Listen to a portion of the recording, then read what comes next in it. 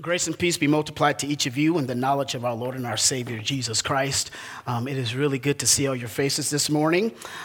For those of you who may not know me, my name is Travell, and I've been a member here at Redeemer for the last 8 years. And throughout those years, on occasion, the elders so graciously allow me to serve you with the word and preach to you. And that is my task this morning. So if you have a Bible, and I hope you do, I would invite you to turn with me to the 20th chapter of the book of Acts.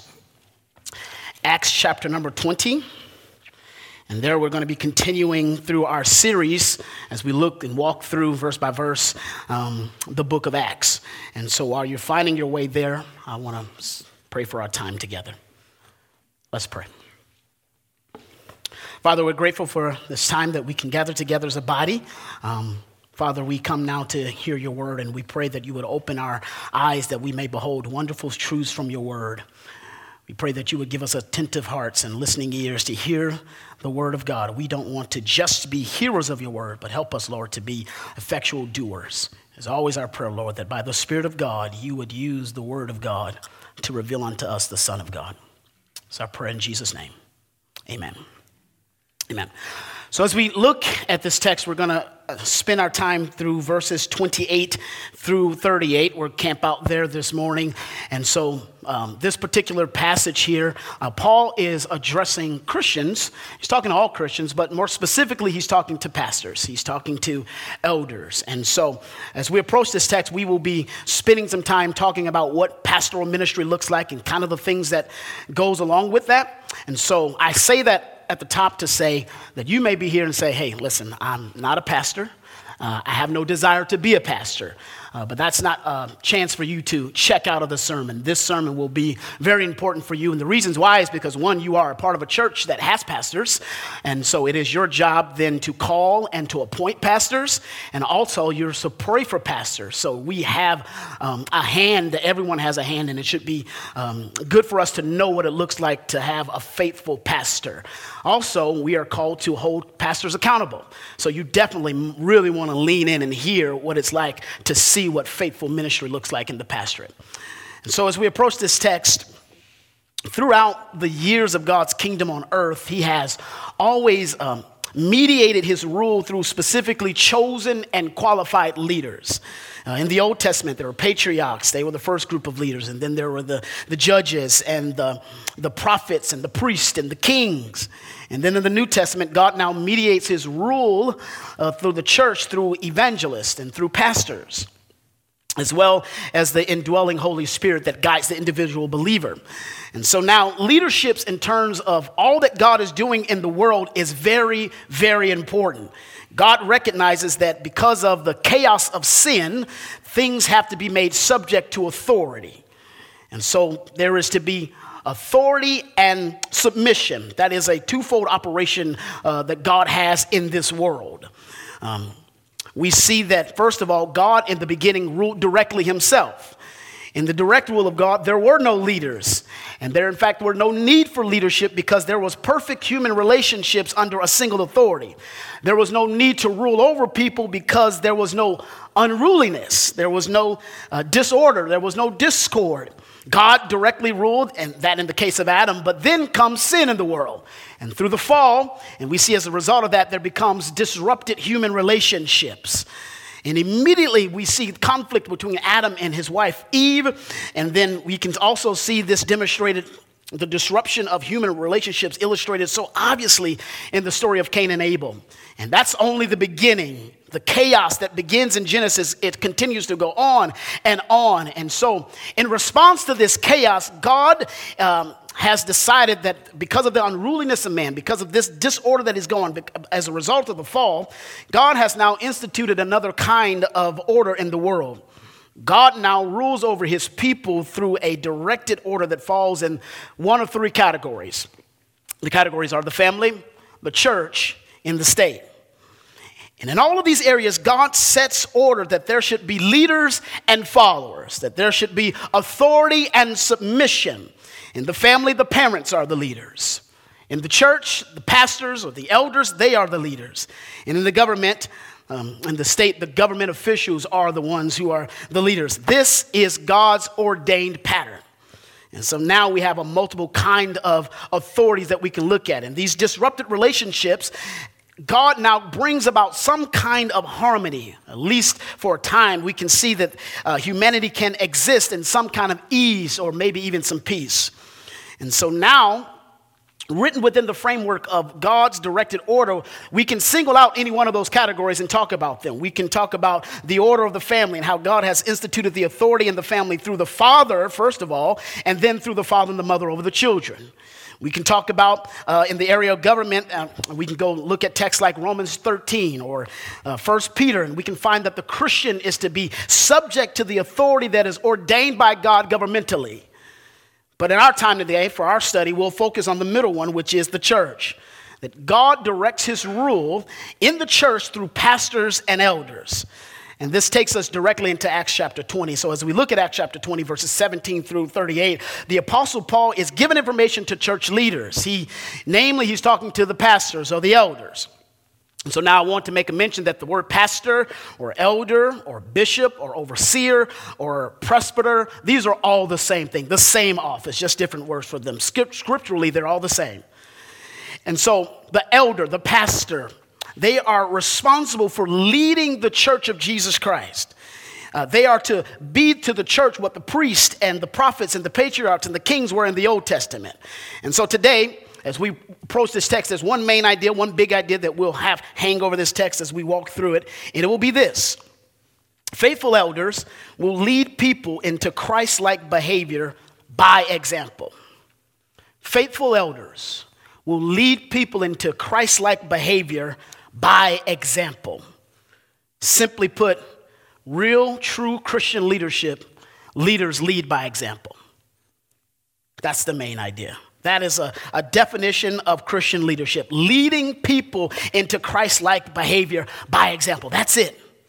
That's the precept. That the real dynamic of leading people is to do it in a way that makes them want to be Christ-like by your example. And you know what a leader is? It's simply this by definition. A leader is someone that people are willing to follow. A leader is a person that can gather people to come behind them. A spiritual leader, a true godly leader, is only one when someone is following the pattern of their godliness. We see that in Hebrews chapter 13, verse 7. The Bible tells us that we are to give an account. We, the elders, are to give an account for all that they do. We also see that in James chapter 3, verse 1, that we know that teachers will be judged with an even greater condemnation if they fail. So that can be a terrible task to uphold, but it could be a blessing, rewarding one. So what is a leader to do? A leader is to lead by example, because leadership in a true sense is to make people come to a place of Christ-like behavior by following after their path that you've set. Like I said in Hebrews chapter 13, verse 7, the Bible says that he's talking to elders there, and he says that you should imitate their faith. That's what the goal of leadership is in the church, is that they should be imitating your faith. They ought to be people that are willing to line up behind you or go with you and walk with you and imitate your faith. Leadership simply is a question of example. Now, as we come to Acts chapter 20 in our text, again, Paul is speaking to the church of the elders at Ephesus here in this church. And so it's very important that he says that you follow this biblical pattern of leadership that I'm laid out. And the best part about it, so as he talks to them, he reminds them over and over again from verses 17 all the way to 28. He says it. All of these areas of leadership, do as I did, just as I did. Do it how I did, over and over and over again. He emphasizes it. Don't only know the precept, but also following the principle of example. And so now we'll pick it up in verse 28. And what we'll find in our section as we come to this text, I have 5 priorities of Christian leadership, 5 things that we'll walk through here.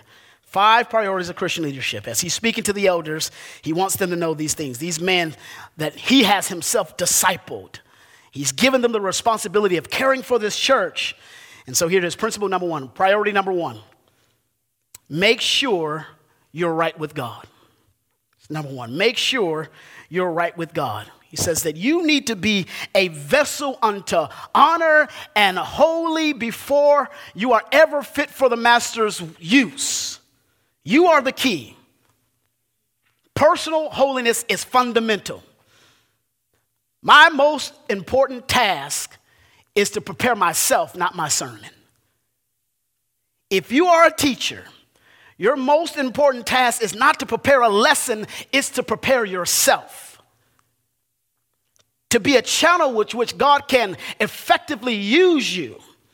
And more than that, in our lesson here, we'll see that if your life is one thing and your lesson is another, then you completely destroy the meaning of the lesson.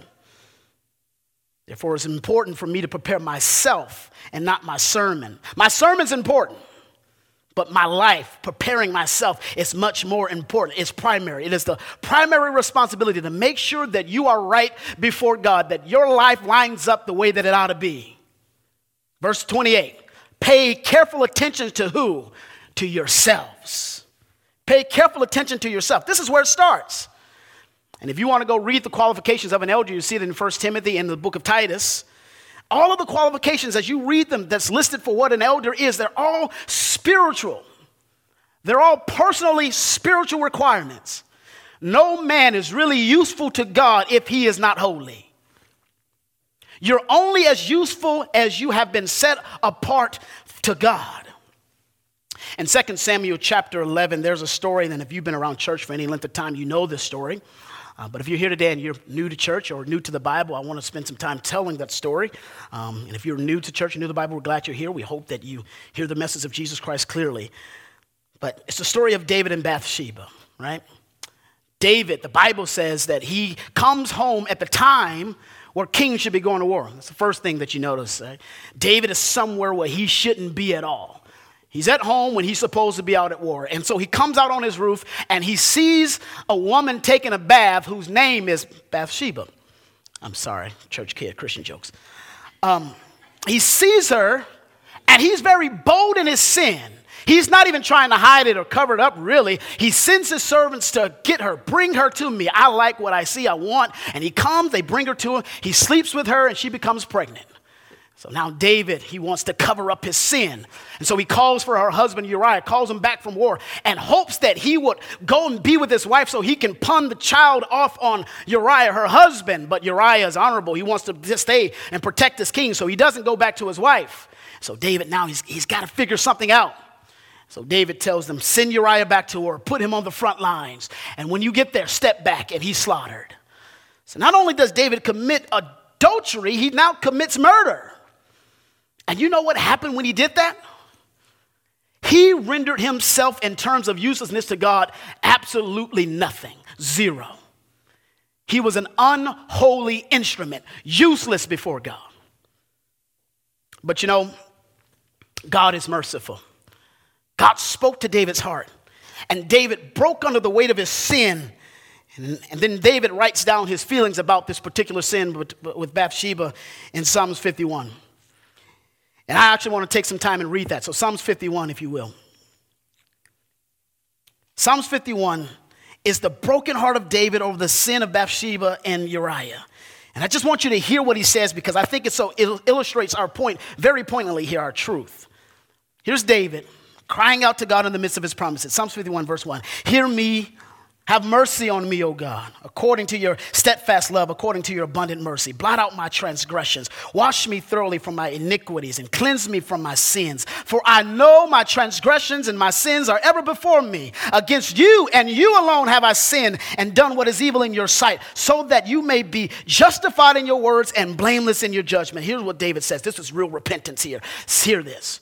David says, I see my sin, I know it, and you are just to punish me for it. He says, I deserve everything that I get. Verse 7, purge me with hyssop, and I shall be clean. Wash me, and I shall be whiter than snow. Let me hear joy and gladness. Let my bones that you have broken rejoice. Hide your face from my sins and blot out my iniquities. Create in me a clean heart, O God. Renew a right spirit within me. Cast me not away from your presence and take not your Holy Spirit from me. Verse 12. Restore to me the joy of your salvation and uphold me with a willing spirit. Now watch this, verse 13. And then will I teach your transgressions your ways. Verse 12. Restore to me the joy of your salvation and uphold me with a willing spirit. And then what happens? After you've done that, restore me, Lord, and then I will teach your transgressions your ways. and the sinners will return to you. David knew that he wouldn't have been worth anything in terms of teaching or converting anyone to the Lord until he was cleansed himself. You see what he's saying here? And there is no difference now. The first priority of the ministry of any man is his own personal holiness. A man is only as good as his holiness in the servants of God. Pay careful attention to yourself. That's principle number one. Priority number one. Make sure you're right with God. 2. Priority number 2. It's also in verse 28. It's this: to feed and to lead the flock. To feed and to lead the flock. Verse 28. Pay careful attention to yourselves and to all the flock in which the Holy Spirit has made you overseers, to care for the church of God, which he obtained with his own blood. Second priority is to lead and to feed. Feed and to lead. To lead, what does that mean? He calls them overseers here. That means to rule. The congregation is subject to the authority of the elders. And there is in the church the prerogative of the congregation to choose out from among yourselves men who are full of the Holy Spirit and wisdom and faith. And once these men are chosen of God and are ordained by God and placed of God, it is then their job to lead the flock of God as under shepherds of Christ. Leading the flock. That means making wise decisions for the church. It also means making tough decisions for the church. Leading them into places and to things that will be beneficial to them. Elders need to lead, but they also need to feed. As you leave them alone, right? We see this idea, this picture of a shepherd leading his flock alone. As you lead them, where are you leading them to? You are leading them to greener pastures where there's more food. So feeding is just as important. And what do we feed them with? Feed them with the word.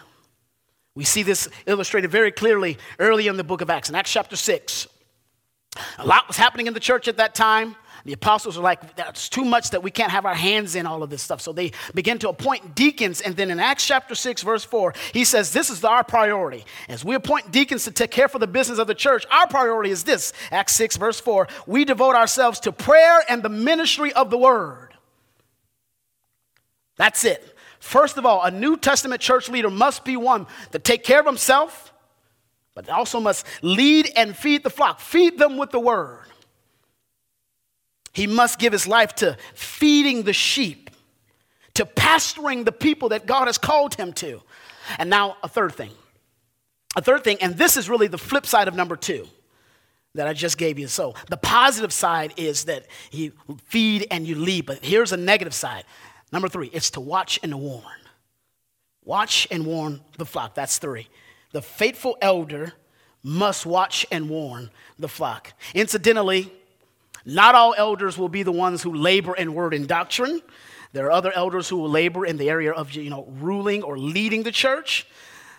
They won't always be the ones who are up preaching and teaching, but all elders have the exact same responsibility. Their responsibility uniformly is to watch and to warn the flock. This is the flip side of feeding, right? The feeding is the positive, and the watching and the warning is negative. This is protection. A good shepherd doesn't just blissfully lead his sheep into some dangerous meadows, but no, he watches what's around him. He checks all the crevices and the caves, watching for wolves that may come in and try to strip the flock. A faithful elder must be vigilant. So yes, feeding and leading is part of it, but that's just a forward look. As you look forward, feed and lead, but they also must have a backwards look, watching from what's coming up from the rear. It's a great struggle for the elder. Look at verse 29. He says, I know that, and I love this. He says, I know that. Another translation says this. He says, I know this. He's not saying this is a maybe. I know this. You may say, why do you know it? He says, I know it. He says, I know that after my departure, fierce wolves will come in among you, not sparing the flock. He's talking about false teachers coming in. He says, I know one thing. False teachers are going to come, and they're going to arrive as soon as I'm gone. Says, Paul, how do you know that? Paul says, well, I know Satan. I know how he works. Wherever the word is sown, Satan will come and sow lies. Wherever there's wheat, there's what? Tares. Wherever the truth is being proclaimed, Satan will come in with his lies and try to undermine that truth. He says, I know this. I know it. And then he says, for the elders, when you find out about it, you act on it.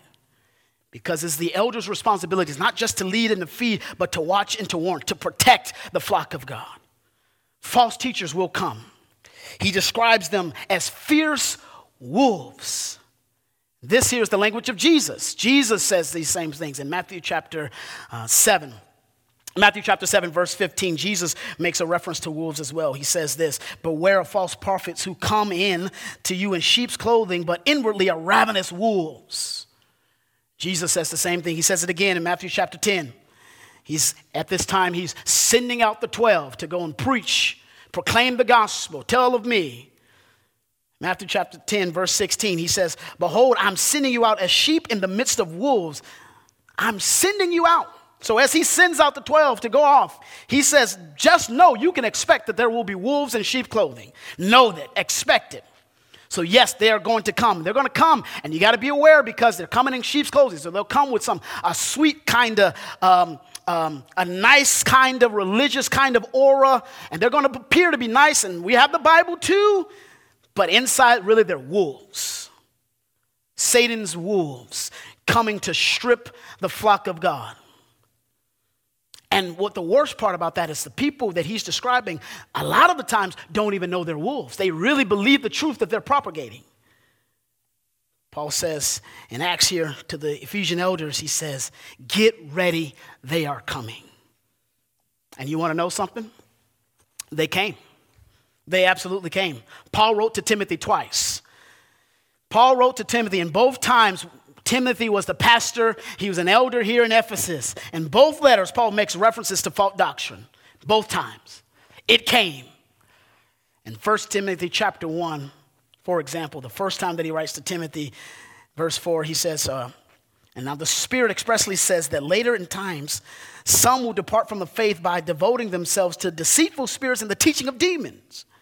And then he goes on later and says in verse 6, he says, and if you put these things before you, brothers, this is the point I want to make, verse 6. If you put these things before brothers, you will be a good servant of Jesus Christ, being trained in the words of the faith and of a good doctrine that you have followed.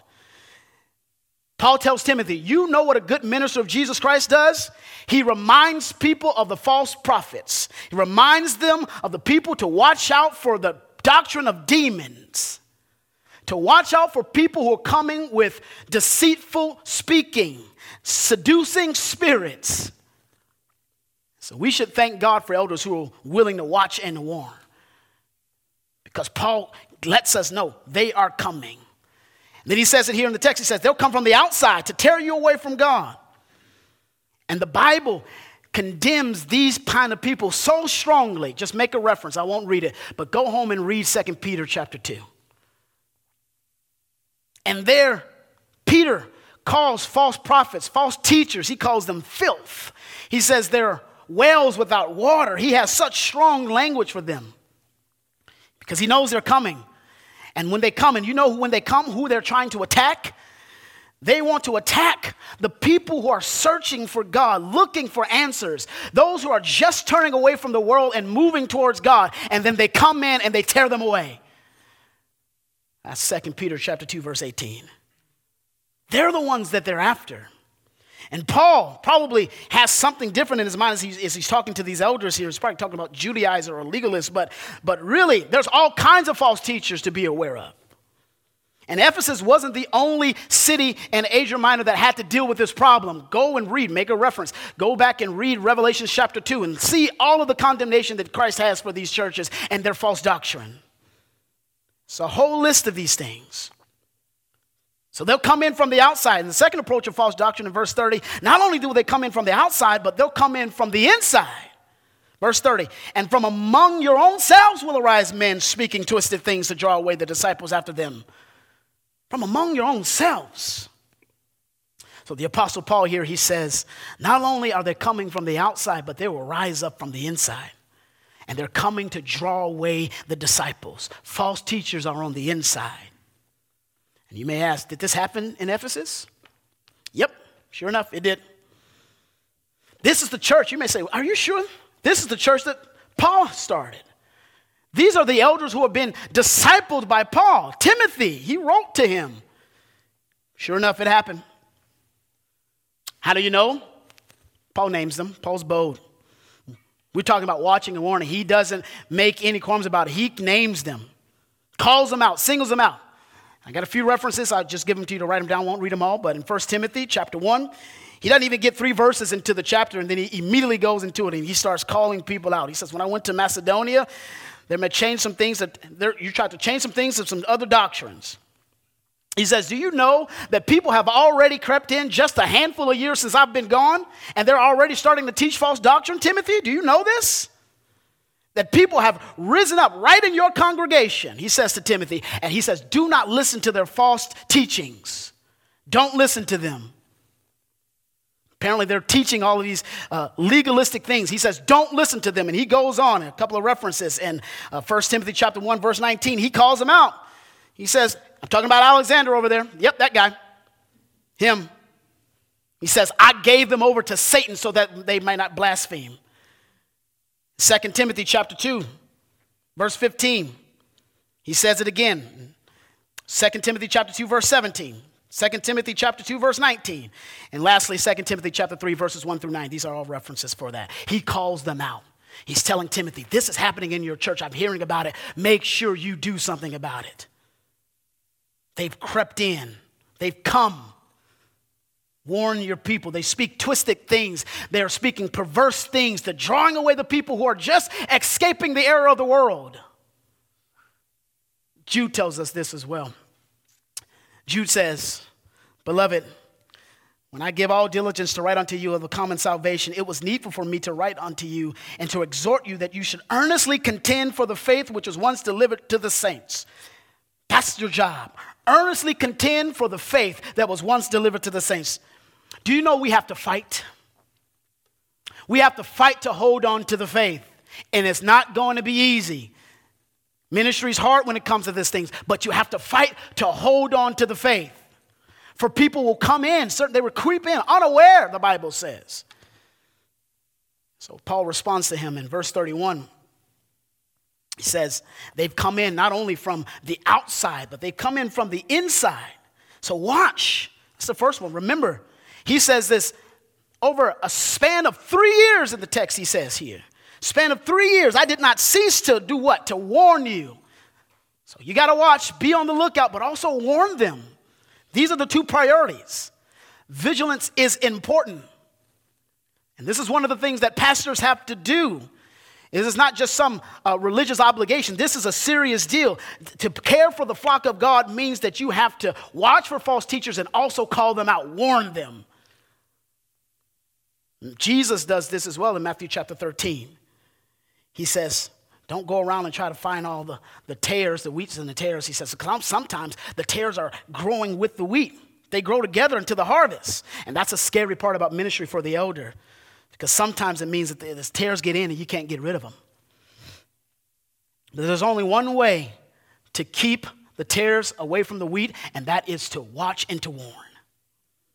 That is a part of ministry. This is their responsibility. Paul told this to Timothy. He says in simple words, watch in all things. Well, Paul tells Timothy, it's very simple. Watch in all things. Feed them, lead them, but expect false teachers are coming. Watch.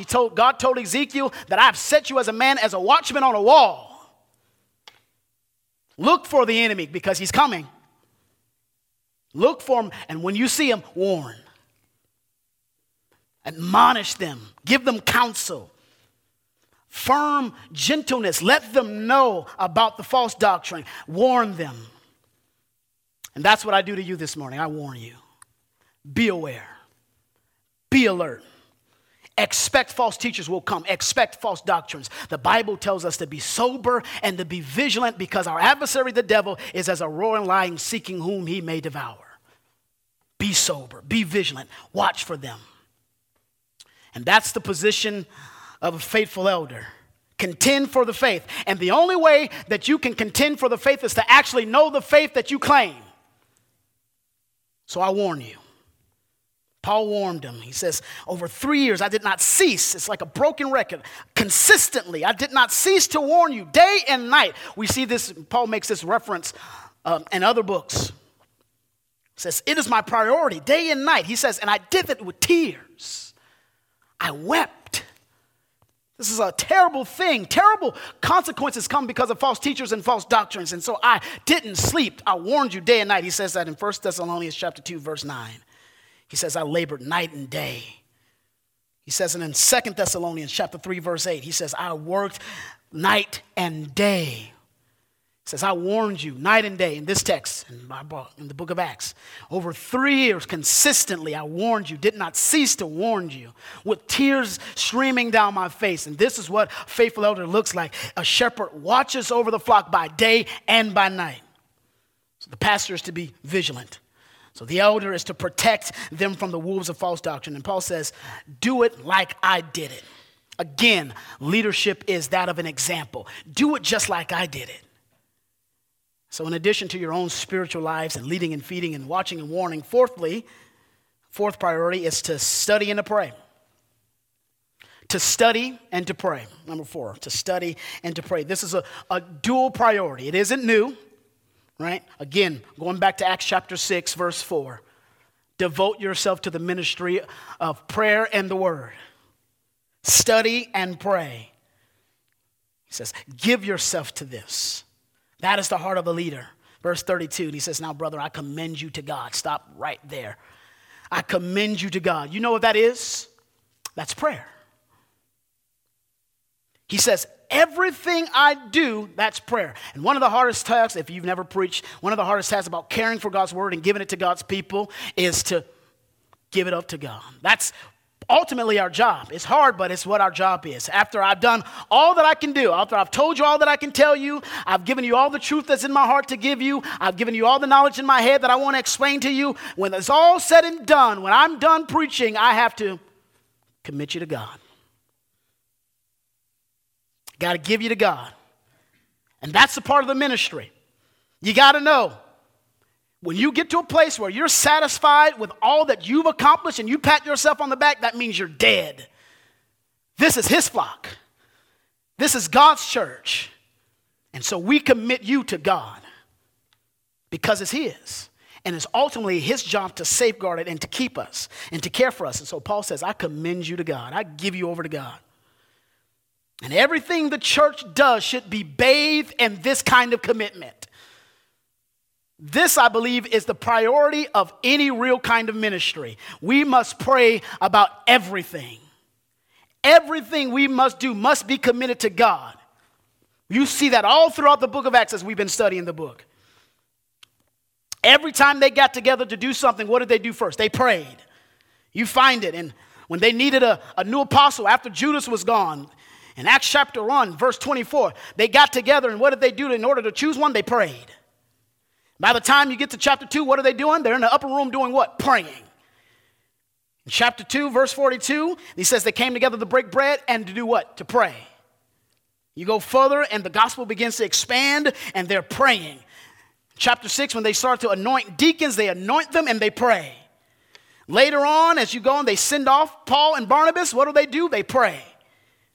And when we get to a new area and they're ready to do ministry, before they start that, they pray. Everything that they did is bathed in prayer. Everything. Why? Because they gave everything they had to God. There is no substitute for prayer. None. There is no substitute for prayer. Not prosperity, not programs, not good ideas, not growth, not success, not confidence, not talent. None of these things are a greater priority or a substitute for prayer. None of these things. And it's so easy for the church to get so organized, to get so many wonderful programs and have so many good committees and wonderful methods that they have a lot of carnal success and they take credit for it.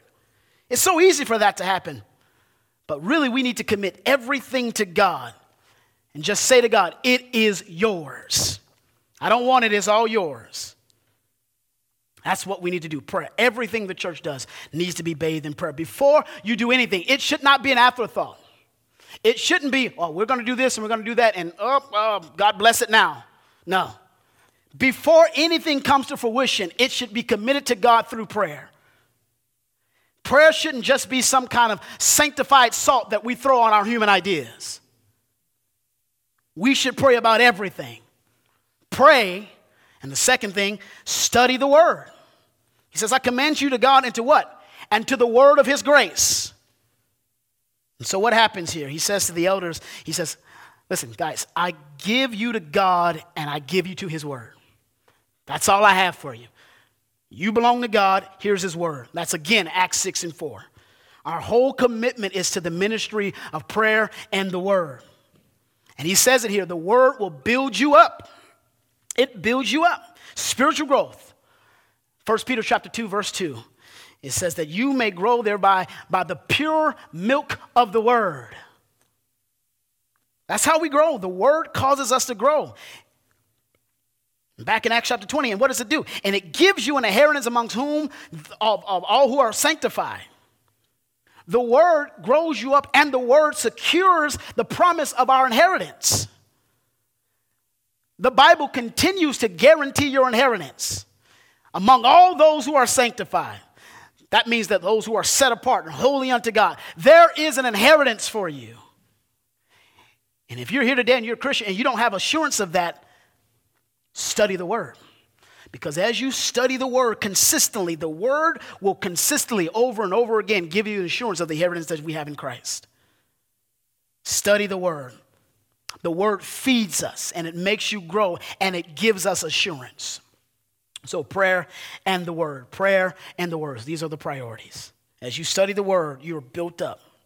And you're assured of the promised inheritance that is really yours for those who have been set apart through Christ. Well, lastly, very briefly here, the last priority for the elder is this, for the pastor, is freedom from self-interest. Freedom from self-interest. Paul uses himself again as the example, verse 33. He says, I coveted no one's silver or gold or apparel. You yourself know that these hands ministered to my necessities and to those who were with me. And in all things I've shown you that by working hard in this way, you must help the weak and remember the words of the Lord Jesus, how he himself said, it is more blessed to give than to receive. What's Paul saying here? He's saying it again. One thing that I want you to remember in your ministry, that you're going to be giving. It's not about receiving. He says, I never coveted any silver. I didn't covet any gold from you. I didn't want any of your clothes. Freedom from self-interest. Wasn't about me. Simply put, he says it here, you can't serve two masters. You cannot serve God and money. You can't be in this for anything else. That's the heart of Paul. He comes and he says, I'm telling you, I could have asked of you. He says it. I had the right to ask you, but I didn't. I worked to earn my own keep just to show you the pattern of this example. And he says, and if God wants to bless you, that's absolutely fine. Nothing wrong with that. Paul even says later to the elders, to Timothy, in 1 Timothy chapter 5, he says that the elder that is worthy of double honor, elder is worthy of double honor. And many commentators says when he says that in 1 Timothy 5, that means financial. The honor there means money. Paul made a statement. He says, it's okay for you to receive. I had the right to ask of you, but I didn't. I had no self-interest. And so as you look for elders, and we talk about elders here today, beware of men who want to make much of themselves, who want to build a platform. Beware of those who make much of their name and not the name of Jesus. Freedom from self-interest. I'm in this for the sake of the gospel and for the glory of God. That's it. It's not about me. God used me, but it's not about me. Get me out of the way. Beware of those kinds of people that would come and build themselves up in front of you. Beware of that. And this is hard. It's hard because we are finite humans, we're sinners, and we're prone to these kinds of things. Praise is great. It's really good to hear it. It's so easy for an elder to make much of themselves. This is hard. But the good news is we have a perfect example in Jesus. And I want to read a text to you as we get ready to close. Philippians chapter 2, verse 5. Have this mind among yourself, which is yours in Christ Jesus. Listen to what Jesus did for us. Who, though in the form of God, did not count equality with God a thing to be grasped, but emptied himself by taking on the form of a servant, being born in the likeness of man, and being found in human form. He humbled himself by becoming obedient to the point of death, even death on a cross. That's good news. We have a perfect example in Jesus. Humble yourself. It's not about you. Jesus himself humbled himself so that we could be saved. He who knew no sin became sin so that we might be the righteousness of God. That's good news. So what are the priorities of ministry? It's make sure you're right with God. Self-examination. Feed and lead the flock. Watch and warn. Pray and study and have no self-interest in this. And when you minister like that, there can be some rewards to that. And let's look at these last verses as we read them in closing.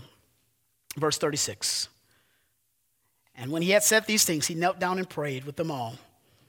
And there was much weeping. And on the part of them all, they embraced Paul and they kissed him. And being sorrowful for all, most of all because of the word that he has spoken, that they may not see his face again. And they accompanied him to the ship. This can be a blessed reward when you minister like this. The people will love you and they will embrace you and they will pray for you and they will build you up. Look at the affection that they had for Paul because of he lived this example. Faithful elders will be those who will lead people into Christ-like behavior by example.